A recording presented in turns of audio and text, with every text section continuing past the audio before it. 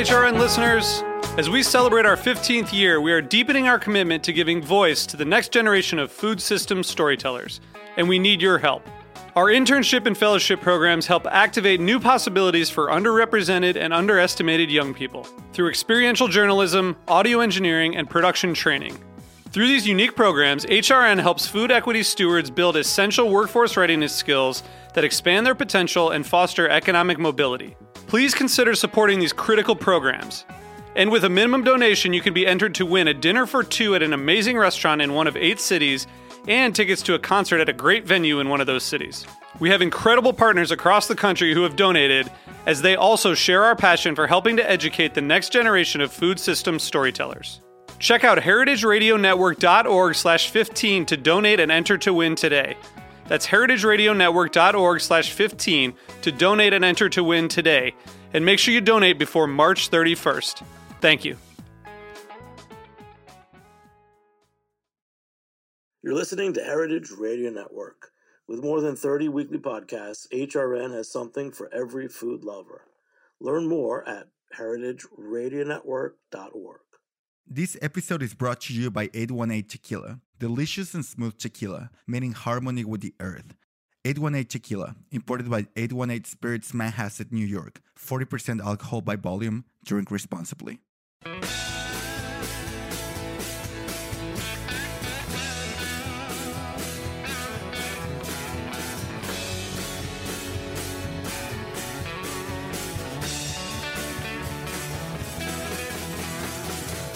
Hey, welcome to Beer Sessions Radio on Heritage Radio Network. I'm Jimmy Carboni. I'm the host here at Beer Sessions Radio. It's Tuesday, March 3rd, 2022. This will be episode 627, and it's a fitting episode because but both of our guests have been on the show with me before, and they've also been part of our different Food Karma events over the years.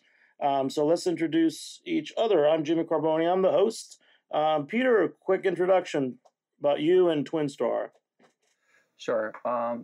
My name is Peter Yee from Brooklyn Cider House, and we produce cider at Twin Star Orchards in New Paltz, New York. My sister and I founded the company 8 years ago, and we love cider, and we produce cider up here. Okay. And Ray? Hey, I'm Ray Sheehan, and I am the founder and owner of BBQ Buddha. And just like Peter, I founded my company about 8 years ago as well. It's an all-natural sauce, barbecue sauce and seasoning company. And I'm also a cookbook author. My first book was all about award-winning barbecue sauces.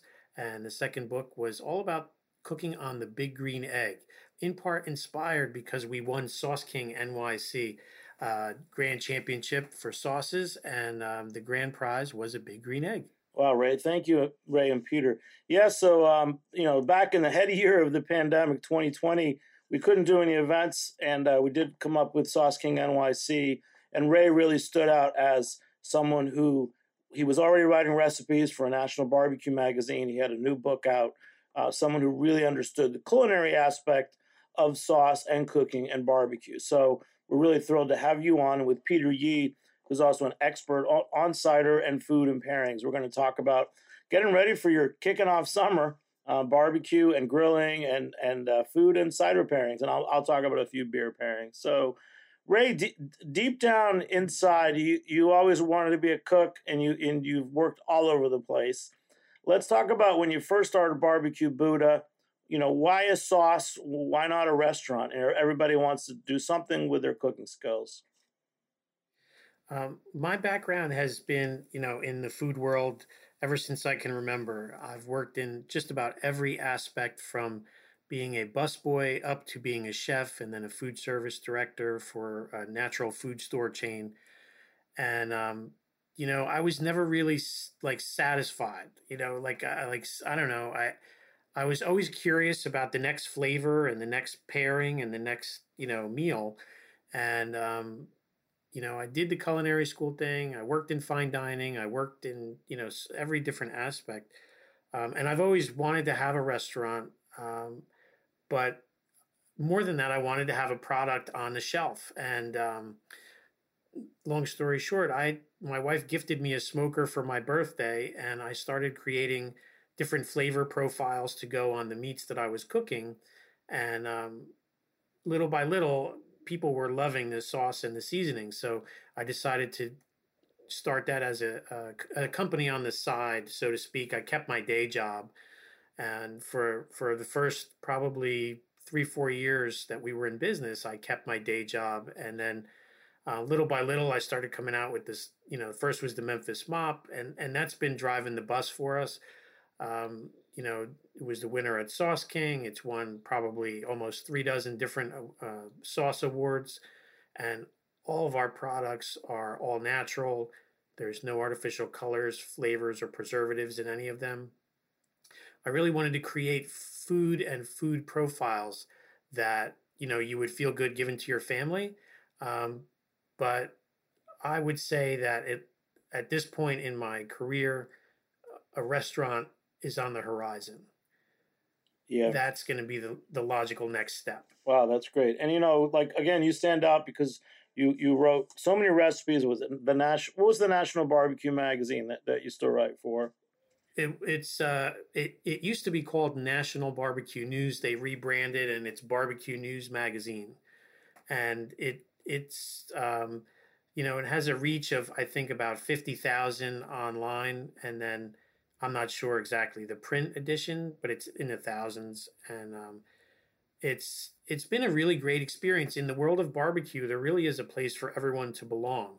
And they welcome me with open arms. They've profiled me. They've given my recipes out, my articles, product reviews. And I've learned a lot, and I've contributed a lot along the way. And through the course of my time at the Barbecue News magazine I've been writing for them for the last 5 years. I won a couple awards of excellence for my writing from the National Barbecue Association. So that was really gratifying because, going back, 10 years ago, I had no idea that was even possible or that I would be in this world. But it's really helped me to flourish as a culinarian and as a barbecue guy, like even just in the backyard. And I'm really grateful for the opportunities. Wow. Now, Peter, you're always someone that very quietly blows people away because I remember a few years ago you were on with Steve Sellen from South Hill Cider, and we were talking about still cider. Just tell us, you're a noted retail wine person in New York City, and somehow you got enamored with Spain and the ciders of Spain. Yes. I used to be in the wine industry for 25 years, and I fell in love with cider while I was on a wine trip in Spain, in the northern part of Spain, the Basque part of Spain, while I was tasting chocolate. So there's a town called Giteria where they produce incredible chocolate, very crisp white wine from the Basque region. And while I was there, a friend of mine said, "Peter, do you want to go try some cider at a cidery?" And I wasn't really interested because cider for me back then, when I was in the wine industry, I would say 9 years ago, I had, no respect for cider. I didn't like cider, so I declined. And my friend said, "Peter, you should really go try some cider because it's from my town and it's something spectacular." He convinced me. I went to the cidery and I took one sip of the cider and I knew my life would change. It took me 1 second. And this cider was not what I expected because I know in the States it was, most ciders are sweet and fruity and carbonated. This was very far from that. It was complex, dry, minerally, and it was something that I was not familiar with, but it was absolutely sensational. So it really rocked my boat. I was super excited. And then, came home and with a case of cider, and I tasted, my family. I said, this is my new passion, my love, and this is what I think I want to devote my life to. And I tasted them on it, and many of them said, yuck, what is this stuff? So it's a cider that is made naturally. And it's it's a cider that's difficult to understand, but once you understand it, it's spectacular, because it's, if the apple was to fall from a tree and ferment in its own skin, that's what that natural cider would taste like. And that's what I fell in love with. Then from that on, my cider journey went, to other regions, because I knew that, since my family had a difficult time,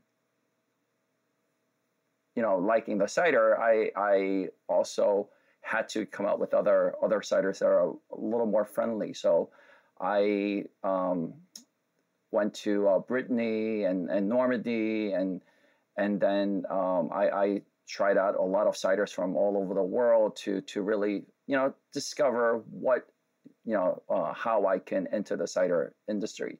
So still today, after 8 years being in the cider industry, I still love the Basque style cider, and that's the cider that I drink on a regular basis, and I produce that style of cider. I also make 7 or 8 other ciders that are a lot more friendlier, and it's a little bit easier to drink. So right now, tell me the label. So it's Brooklyn Cider House. It's the label's Brooklyn Cider House, and the black belt cider that I fell in love with is called Raw. And that's like super dry. Is that the kind that you'd have coming out of the cask, like that you'd catch? Yes. So describe what catch a little bit, because I'm turning this into a food and cider show. So the experience of catching the cider and drinking it, and some of the foods and flavors that you would taste in Spain with cider. Yes. So while I was there in the cider house, they would first of all, the ambiance it's very rustic. Lots of wooden benches, gigantic chestnut barrels. 2,000, 3,000 gallon barrel each, and they had as many as 12 to 15 barrels, and they would people would line up and catch cider from these gigantic barrels. So they would open up a spigot, and it would shoot out a beam of cider, and you will line up with your glass, catching the cider splashing all over the place. But people would be, bumping elbows. They would be drinking, smiling, laughing. It's a incredible social scene. It's a gathering place, and it's a place where, grandma, grandpa, to young people, and mid-aged people, they all get together, drink great cider, and have food. And the food they basically pair there is they have chorizo cooked in cider is the first dish, and then there is a bacalao omelet, and there is a cod bacalao that's just cooked bacalao, and then there is a steak. And what's really surprising is most people wouldn't pair cider with steak, but it really works incredible with beautiful charred rare steak, and cider works really well. But it works. Cider works well with all the dishes. So it works well with chorizo, with the bacalao, with the omelet, and the steak. And at the end, they give you, for dessert, they give you membrillo, which is a quince, and they give you whole walnuts, and you have to kind of learn how to open a walnut and have walnuts, quince, and finish that off with cider. So not only did I fall in love with with the food, I fell in love with the ambiance as well. Now that's a great intro, and I remember several years ago sitting with you and having the cider with the beef, and it was like a thin piece of beef with a bone on it, and to me that was like the perfect pairing. I loved it. So back to Ray. So Ray, going deeper, you smoke, you cook with fire, you've got all these great past stories. Now you got the Big Green Egg basics, but for our listeners, barbecue world out there, how did you become like a competitive barbecue judge? What does that take? Well, to become a judge, you basically take a 1-day class, and they feed you, different types of barbecue, and they basically show you how to judge it and why something would be, one thing versus another, like one grade versus another. But they purposely give you bad barbecue during it. So it's not like you're just sitting there eating this great barbecue. They want you to, they want to try to create consistency of, why something would be down and not so low, or, so you're just basically tasting, and then you're grading it. And then now they've actually come out with a new program to recertify, which I have to do, which you would do online with the Kansas City Barbecue Society. So basically, like, online testing now that's the next level of it. But when I started with the barbecue world, I just started like, with a competition team that I was just helping them out. And as in the food world, how I got into food world was I was basically, an intern or someone who worked for free because I was so passionate about wanting to learn the fundamentals before going to culinary school, that I went and worked for free for some of the best people that I could find in my area. People that had their restaurants rated in Gourmet Magazine. They used to have Top Tables issue every year. And just because I wanted to learn how to pair flavors and different profiles, and just basically how to do the fundamentals. So I always got the short end of the stick. I always had to do like the really when I was doing my internships, like they would do, boiled ham hocks. I would have to pick the hot, meat out of the ham hocks, or cut all the garnish for, all the vegetables for garnish for service in specific cuts, your brunoise, your baton cuts. And it was really a great learning experience. And with barbecue, I started helping out a competition team and washing their pots and pans and learning how they season this or inject that and what they use, what kind of products. And so when I wanted to come out with my own products, it gave me an idea, it gave me a baseline of what profiles I was going for. For sure. With my barbecue Buddha belly rub, I wanted to come out with the rub that was really great for low and slow smoking. So it's sugar forward, it's low in sodium. It's like an all-purpose. You can use it on salmon. You can use it on your brisket in conjunction with like a kosher salt and cracked black pepper if you wanted to, because it is low in salt. So those flavors would complement each other, and you would just build layers of flavor with them. Well, I'll tell you, Ray, next time you get to pick ham hocks, I'll join you, because I just love those inner pieces of meat and pig and everything. Yeah. Hey, so you part of this show, we're going to talk about some of the recipes from your book, The Big Green Egg Basics, and we're going to talk about pairing them with cider. Originally, some of these you're designed to pair with beer.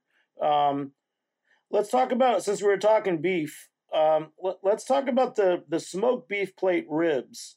And just talk us through the techniques that you learned from using the Big Green Egg, because I'm always confused too. A few years ago, I actually had 6 Big Green Eggs for an event, and it was interesting to see what chefs were doing with them. Some people say like these Komodo style cookers are more like almost like a tandoori oven. What was it like for you having this Big Green Egg in your yard and getting the time to play around with it? Well, it has that like ceramic core. So the one thing that I have to say about the egg that I think is really amazing, and let me start off by saying I'm not affiliated with Big Green Egg, and I don't have, this is an independent guide.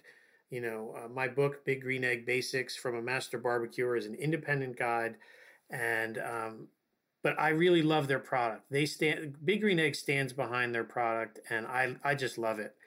And one of the things that I've found with the egg, because of its amazing heat retention properties with the ceramics, that it's really economical on fuel. So one load of charcoal I can run for like 18 hours if I'm doing a low and slow cook. You don't have to, when you put your charcoal in, if you're going to do a low and slow smoke, in the book I suggest that you layer, a few chunks of charcoal throughout when you load up your charcoal. And this way, as it burns down, you get that shot of wood to season the whatever you're cooking throughout the cook. So you don't have to take it apart and add more wood or add any, you're going to get in one long cook everything if you set it up in the beginning like that. It's really amazing for smoking in that regard because I don't have to fool with it. Like it is more of once you dial in your temperature, it's all about controlling the airflow in this cooker. So if you open it, you're going to get a higher heat. If you close your vents, you're gonna cut down your temperature. But you have to keep in mind it does take longer to cool it down than it does to heat it up because of the ceramic interior. So it's kind of like once you get it going, you want to use it, like kind of like an old-fashioned oven.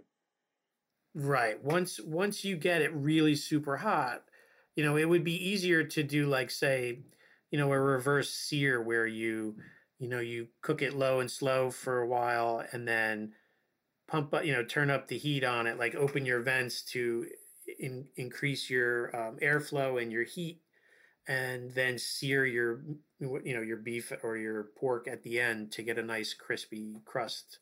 You want to get that like nice char on it, because that's really where the umami flavor is. After it's been like cooking low and slow, and then you caramelize the meat juices onto the beef. It's like you just want to like gnaw at that. That's where you're getting that flavor. Oh yeah. Well, I'm on page 75 of your Big Green Eggs Basics book, and I know we did an interview with you earlier where we talked about the smoked beef plate ribs. Just walk us through that recipe and what the seasoning is, because it says beef rub, and then I want to ask Peter about how he'd go about pairing with that. With each book and with each recipe, I try to provide as much value to the reader as I can. So with these, you can use simply, kosher salt and cracked black pepper. But throughout this book, just like the other book, I like to put different rubs and different sauces. So you can refer back to the book. Maybe you use this beef rub on a brisket. Maybe you use it on a steak. This is like brisket on a stick. So it would be, the equivalent. But the beef rub is great. It's like, you start with your kosher salt, your cracked black pepper, and then you punch it up with a little garlic, a little onion. And for me, the smoked paprika really ties it all together. Oh, I see. In the recipe, you actually you give a recipe for a beef rub. Okay. Yes. Yeah. There is a recipe for beef rub. Like I said, so there's no sugar. I feel like there's a lot of seasonings that go heavy on sugar or salt. Yours seems pretty balanced. Yeah, this is pretty straightforward. If I was going to season this, like I said, you could technically use just salt and pepper if you wanted to. A lot of Texas style barbecue is, simply salt and pepper. But I like to add a few other flavors, and especially the smoked paprika. I think it gives it another layer of flavor. But basically, once your cooker comes up to temperature, you put your ribs on, and you let the Big Green Egg do the work for you for 3 hours approximately. You're going to just let it do its thing, and you're going to really leave it undisturbed for that time. And then what I like to do, excuse me, is I pour a little liquid, in there. Like I like to use beef stock. Some people So, I know some people use an apple juice or just water, but the beef broth really, to me, it's consistent. It enforces that beef flavor, and then wrap it, and then that's going to come up, bring it up to temperature. You put them back on the egg, but the egg does all the work. I mean, it makes it like so easy. Like when you look at these ribs, they're like kind of like dino bones. It looks like something that's going to be really intimidating. But, once you dial in your temperature and you follow a few simple steps, I mean, you're going to get great results with this flavor profile and with these directions on how to cook it on the egg. Wow. So it's not a cider and pairings. Peter, I heard that you have a old world palate. Mm. I think so. I like traditional things. I like traditional wines. I like Bordeaux and Burgundies, Loire Valley wines, Beaujolais. And I think my palate's kind of, into traditional things, traditional foods. I very much like wood fire, foods. So I think barbecue is something I'm also dabbling into as well up here in the orchard. Yeah. So what's your food setup like up there? And so it's Twin Star Orchards. Just I haven't been up there. I was only in the Brooklyn location. So what's it like as a customer? What can I eat and drink there? Absolutely. Only on the weekends though. On Fridays, Saturdays, and Sundays, you can come up and we have wood fire grill. We have wood fire oven for the pizza. So I wanted to pair food with my cider. So I and since I've been exposed to incredible foods from around the world, and I wanted to do something wood fire because we have so much apple wood up here, as well as a lot of other varieties of wood. It's red oak is very plentiful up here, so we do a lot of our cooking with apple wood and red oak. So here we serve pizzas, burgers. We also do brisket. We do ribs up here, and people can walk around, pick your own fruit,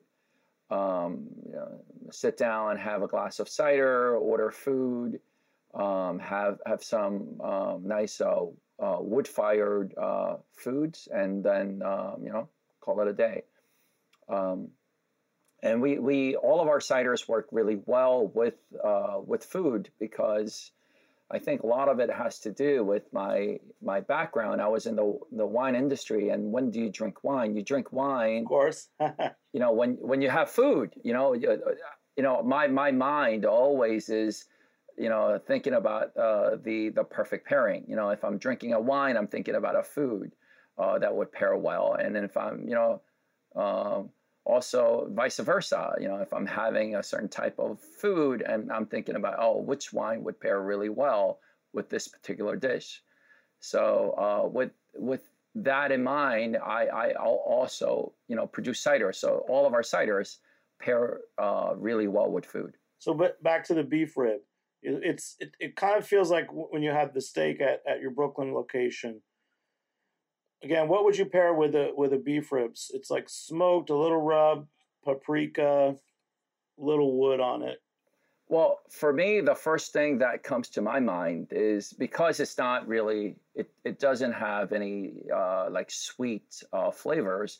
I would love to pair that with raw. Just throw the cider as high as you can, catch it, and then you throw it back. I mean, I think with that natural acidity, it would cleanse the palate. So it would work really well. So I would say that natural cider, very dry, tart, funky cider would go great. And so you kind of pour it from high to aerate it. What does that do when you aerate it? Because otherwise it's like kind of more still and it's the sourness. So what does the high pouring do to your palate? Well, it opens up the cider, so aromatically, and also flavor profile as well. So it activates the cider. So that cider, that still cider, has been sitting for a long time, in the bottle or in the tank, and then you want to wake up that cider. So by throwing that cider, it gives life to that cider. The wonderful flavors really jump out when you throw the cider, when you activate the cider. It's really a whole different culture, isn't it? So you're using the words like throw cider, catch cider, high pour. It's definitely a great show at a party, isn't it? Oh, absolutely. Also, another great thing would be like Peroni. Like I don't know if you tried. I'm sure you tried the Peroni before, but it's like a little. It's like one of those little genie bottles that's transparent. It's glass. You fill it with cider and you kind of raise your arm really high and you let it pour out slowly. It kind of acts as like the high pour from a bottle or from a barrel, but it's kind of in this glass genie. Yeah, it's called a Peroni. Yeah, I know what it is. It looks like almost like a vase type of thing. A pour. Yeah, they're amazing. Those are great. Well, wow. And Ray, when I was thinking about your pairings too, I'm drinking an OEC, which is from Connecticut, one of my favorite, old world style, but made in Connecticut, and it's a Pilsner. And taking Peter's lead, I'm just like a simple pairing to go with the beef, and with meat, there's always that little bit of fat. Were you thinking of any pairings? Because I know we're going to go through a few more of your recipes. Is there something is there a beer that you drink that goes with some of your dishes when you're out on the grill? Yeah, I mean, with the plate ribs, if I was going to do a beer, I would probably go with like a porter or a stout. When we were talking about like, some of the other recipes, like the hot wings, the hot wings have such a bold flavor that I feel like something hoppy, like an IPA or an American Pale Ale, something with like citrusy kind of notes. I mean, you could take your pick, but something that's going to kind of balance, the heat. Like, one of my favorite dishes in the book is the New Orleans style barbecue shrimp, and I think that we had discussed this another time, and you said that was a dish that you really liked. Yeah, always a favorite. It's so deceptively simple, and everybody loves New Orleans style barbecue shrimp. What is New Orleans style barbecue shrimp? Because it's not just throwing shrimp with a rub in a smoker. No, totally. It's more about the piquant sauce that it's served in than it is of the technique of cooking it.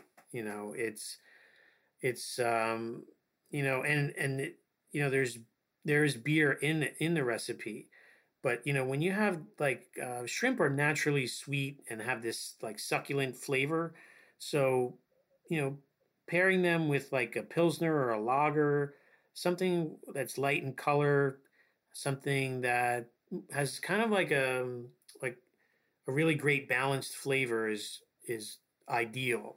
You don't want a beer that's too heavy or too bitter, and this way you can offer some contrast because the shrimp are naturally sweet.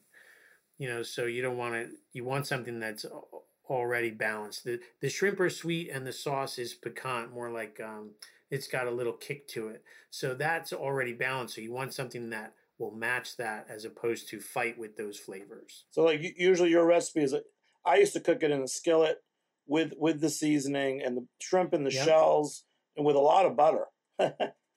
Yeah, it is a lot of butter. Yeah. But basically I tell readers in the book, you can do it without the shells if you want it a little bit neater of an experience, but to have it like the way you're supposed to have it, you cook it in the shells, and it's just get some napkins and be prepared. It's going to be a little bit messy, and get some some good French baguette bread to soak up all those great juices. Well, we're off to a great start. We're going to have to get some of Ray's recipes up to Twin Star and do a really cool cider dinner sometime soon. But hey, we're going to take a short break. We'll be back in a few minutes on Beer Sessions Radio. All right.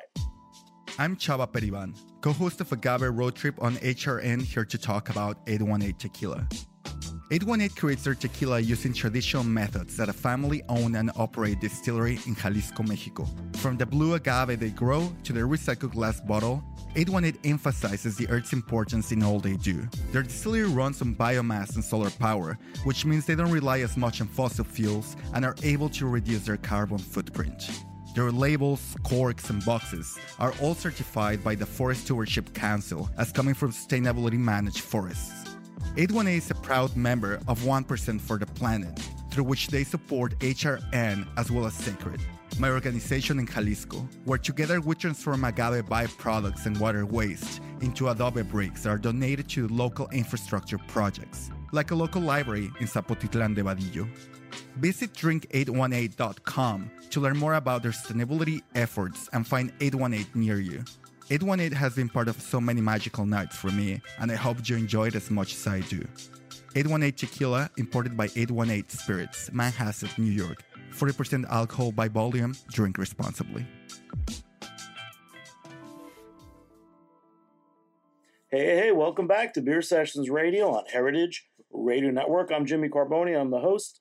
And become a member and support us at heritageradionetwork.org/donate. There's so many great shows about food and drinks, especially Beer Sessions Radio and Speakeasy and Back Bar. You can't go wrong at heritageradionetwork.org. All right. So we're talking barbecue, cider, pairings, Peter Yee and Ray Sheehan. So Peter, for you, Twin Star Orchards, I mean, this was huge. I remember when I first met you guys years ago when you were just planning to open your legendary place in Brooklyn. You were just planting trees in the Hudson Valley. Did you ever think that you would not plant trees and grow fruit? Did you ever think about just, making a product? I don't know what the words are, but I mean, you really went in ambitiously, and I really respect what you did, and I love your products. Well, thank you. When I fell in love with cider in Spain and came home, I had no plan of growing apples myself. I wanted to purchase apples, but a very particular type of apples, and I could not find them at that time. So I was forced to get into orcharding because I couldn't find what I was looking for. So what I was looking for were cider apples, and cider apples are different, just like grapes for wine, such as Cabernet and Pinot Noir and Chardonnay, is different than table apples like Thompson's Seedless or Concord Grape. Eating grapes or table grapes are not very good for producing wine, and it's the same thing with apples. Table apples are meant to be consumed, as a fresh fruit, and it's not so good for making cider. So I was forced to kind of go into orcharding. If I knew that I was going to take this seriously, I had to grow the fruit myself. So that's why, I got into orcharding, not really knowing how deep I was going to get myself into. How difficult it was going to be for farming, because I think it takes generations to really figure out how to farm efficiently. So how are you going to do that? I mean, is your daughter involved with your business now? Yeah, my daughter's involved. She's very involved. She's working here full time with me. She loves cider, and my son is also in the wine industry. So he is not in the cider industry, but he is fermenting fruit. Yeah. And when you first started, I mean, how many acres do you have planted now with cider trees? We have 60 acres of cider apples, and the whole property is 210 acres. Wow. And about how many cider trees do you have per acre? We have just shy of 300. Wow. And how did you figure out that formula? Like, were you modeling it on Hudson Valley apple growers? Did you have experts come from Spain to help you?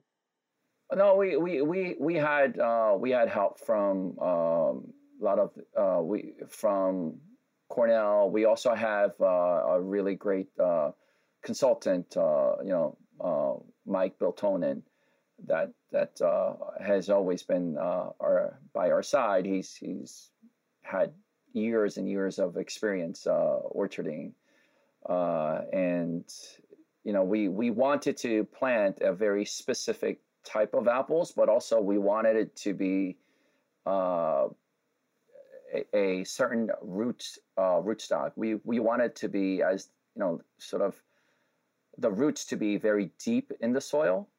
So we don't have any dwarf trees, meaning that we don't have high density plantings. So most of our trees are fairly big, anywhere from 10 to 15 feet, and they're called semi-dwarfs. And all of our farm it's dry farmed, so we don't water our trees. It's just what Mother Nature provides, and in order to do that, it's much. It's better to do when you have very deep roots, such as semi-dwarfs or standard root system. Wow. No, man, it's a great story and a great journey, and it was great having you at Brisket King a couple weeks ago. It was the first time I had you actually pouring yourself at one of our events. What's it like for you? I mean, you've got a great presence, and you really represent your brand well. Is that a new thing for you, going out to events with Brooklyn Cider House?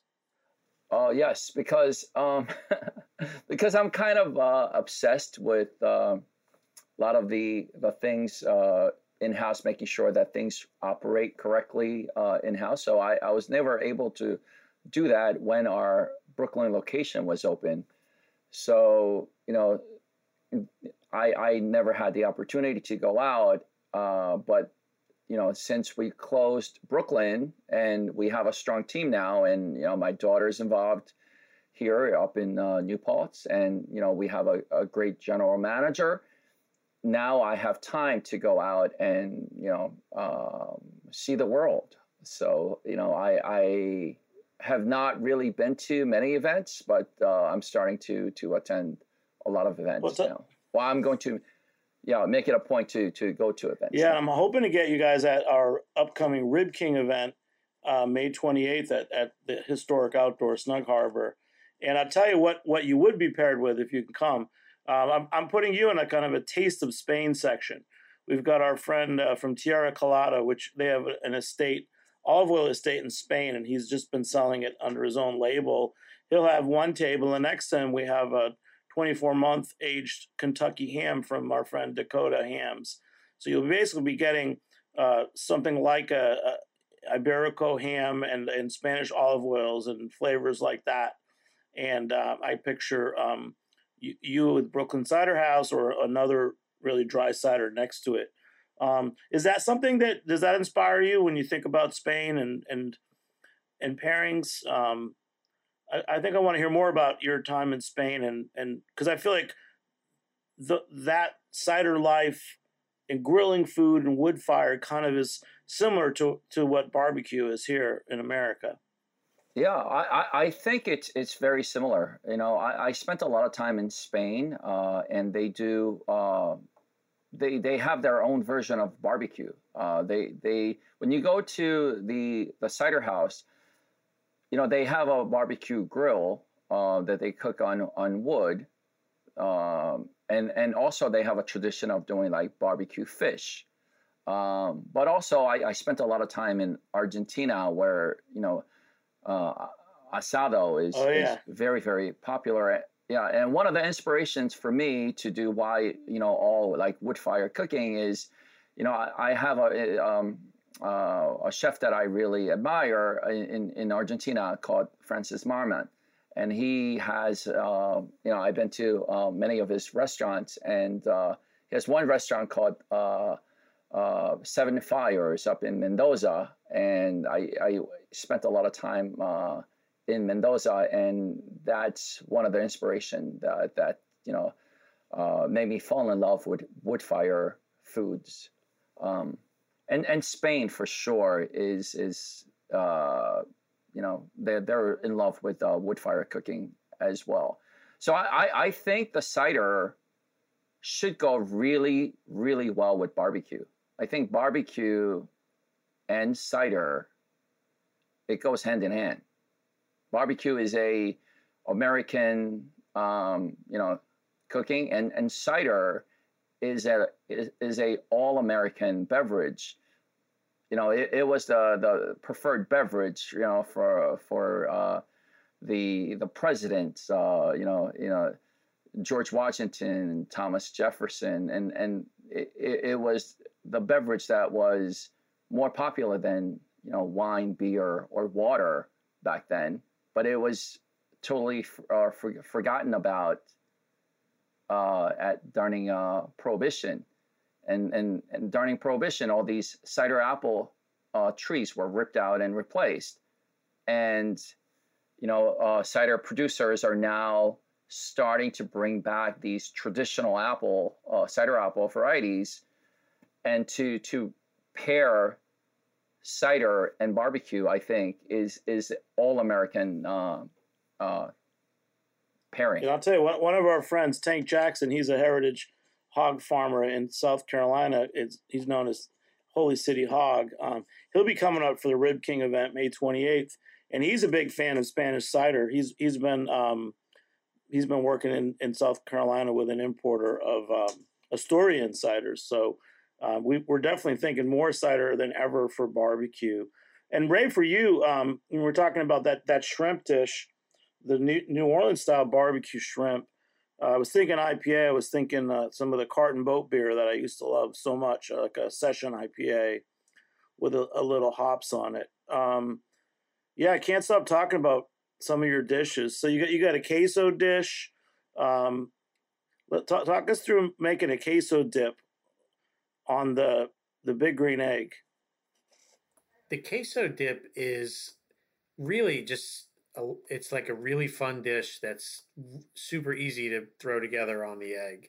I mean, you basically you saute. In this recipe I use sausage, so you saute that, cook that ahead of time, and then you just put all your cheeses and your spices and your cilantro and chilies and everything into either a cast iron skillet or whatever pan you're using, and it goes right on the egg, and it just makes it so easy. It's like one of those things that, like I said, once you get your egg dialed in, you throw this dish on there, the egg does all the work, you give it a couple stirs, but the main thing really for me is I like to just let it be for the first part of the cooking. So this way, like, when you spritz your meats on the smoker, that water catches the smoke and really helps to adhere the smoke flavor to the meat. Well, same thing with the queso dip, because it has a moist environment and you have all that surface area. That's why I won't stir it in the beginning, because I want all that surface area to take on some of that smoke. I don't want to over smoke it. I want to use that smoke seasoning like salt and pepper, and I just want to give it like kind of a mild kick of it. I want it to be like background, not like this smoky thing that you can't even eat, with creosote. But I'll let it sit for a little while before I start stirring it up. And and that's it. I mean, that's the whole dish. It's just so easy on the egg. And, if I was going to pair it with, say, a beer, I probably would go with something like, something that's going to tone down the heat, something with a slight sweetness, maybe a brown ale, something that would match perfectly with that pork sausage and the cheesy goodness in there, with all the chilies. Yeah. Can you talk us through your queso recipe? Because queso is confusing. To some people, it's just like a cheese sauce. To others, it's got sausage and it's richer. What is your queso recipe? So mine is a little bit richer, and it does have sausage in it. Um, for mine, I have like sausage and a few different types of cheese, and then I have onions and peppers, and all these things you can prep ahead of time. Your jalapenos, your green peppers, diced tomatoes, and all the seasonings. And it's really just, everything goes into your pot and onto the egg, and you really don't even stir it until everything starts to kind of meld together. And then after that, I don't stir it until, like I said, because I want to build a little bit of the smoke into it. But basically, once you get your big green egg up to temperature, you combine all the ingredients, except for your, like, say, I like to have fixins with mine. So once it does come off the cooker, I'm going to top it with like scallions, and I have even some, you can do like a little sour cream if you like, even like candied jalapenos on top, or pickled jalapenos. But you basically, aside from the fixins, everything into the pot, onto the egg, until it's melted and bubbly. And it's really simple. I mean, my goal with this book was to make things for people that, like, to give them recipes that would inspire them to cook on the egg, that they weren't too complicated, because you can go and you can make, a whole cheese sauce and, start with the roux and everything. But this, to me, this was simple. This was like get people cooking, get people having fun out on the egg. No, I'm looking at the photo in your book, the big green egg basics of the smoked queso beer dip. And that's what I think of queso. When I've had friends from Puebla and Mexico City make queso, it's a big wide top, so it's a wide skillet, and it's very thin. So it actually, the cheese and everything really gets, it's almost like, I don't want to say making nachos without the nachos, but it's not like some soupy, I've been to some Mexican restaurants where It's like a soupy cheese, cheese dip. And right. This is pretty great. So you really inspired me and making me hungry. And I'm looking at the pictures of your dry rubbed hot wings again too. And I do feel like that what you're doing, especially with the Komodo cooker and what Peter does, I think the flavors really do go together. Have you cooked with Cider, Ray? I want you to think of a question for Peter, because I feel like the two of you guys are going to be friends. Yeah, I mean, I am with I'm with Peter. I love Spanish cooking, and I hope to visit Spain. And my favorite restaurant of all time has been Jose Andres restaurants in DC. Oyame and Sure. Jaleo. Jaleo is really, that was the first place I had the Iberico ham, and the chefs came out and explained all the dishes and the Spanish omelet. I mean, it was like such a great experience to have the smaller courses and to have more of them, because your palate really you get fatigued when if you sit down to a whole big plate of one thing, you do get palate fatigue. And it's like after the first few bites, you don't really taste, your taste buds aren't alive like they were when you first started eating it. So in this style, when you're only having a few bites of each course, the whole meal seems, it's like the sum is, it's like just greater than the sum of each dish by itself. So I can really appreciate that. But my question for you, Peter, is which one of your, or what type of cider would you recommend to have with like a smoked pork loin? That's like one of my favorite things, like a smoked pork loin. And why?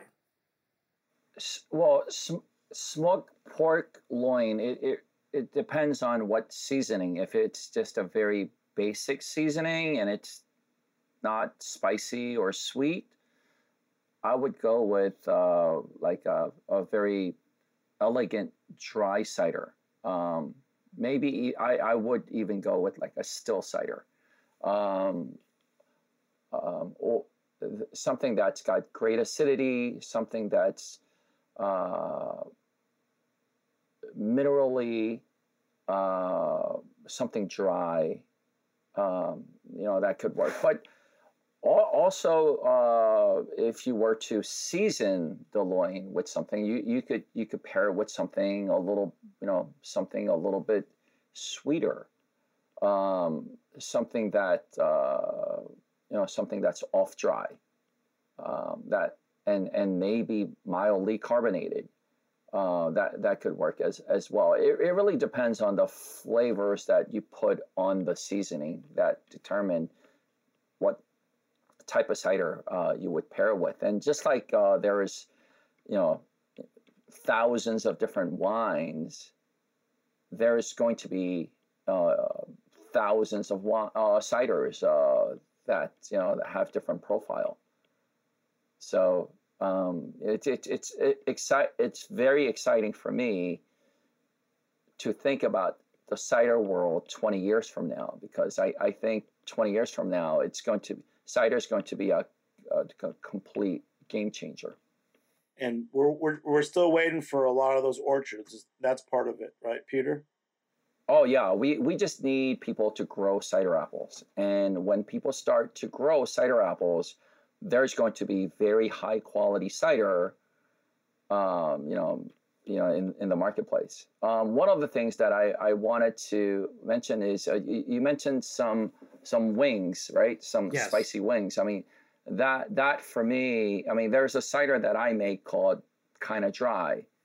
That would be an absolute perfect pairing. It's in wine, in terms of wine, what would I pair with hot wings? I would go with low alcohol German Riesling. So something that's very minerally high acid, low alcohol, that would pair well with spicy foods like that. And we have a cider just like that. I make one called Kind of Dry, and that would pair really beautifully with that. Peter, the Kind of Dry, it's how much carbonation is it, and how sweet is it? It's off dry. So it's 10. It's probably about 14 grams per liter of sugar, and carbonation level. It's 3 bars of carbonation. All right, getting a picture, but I still don't know. But and for you, last question for Peter.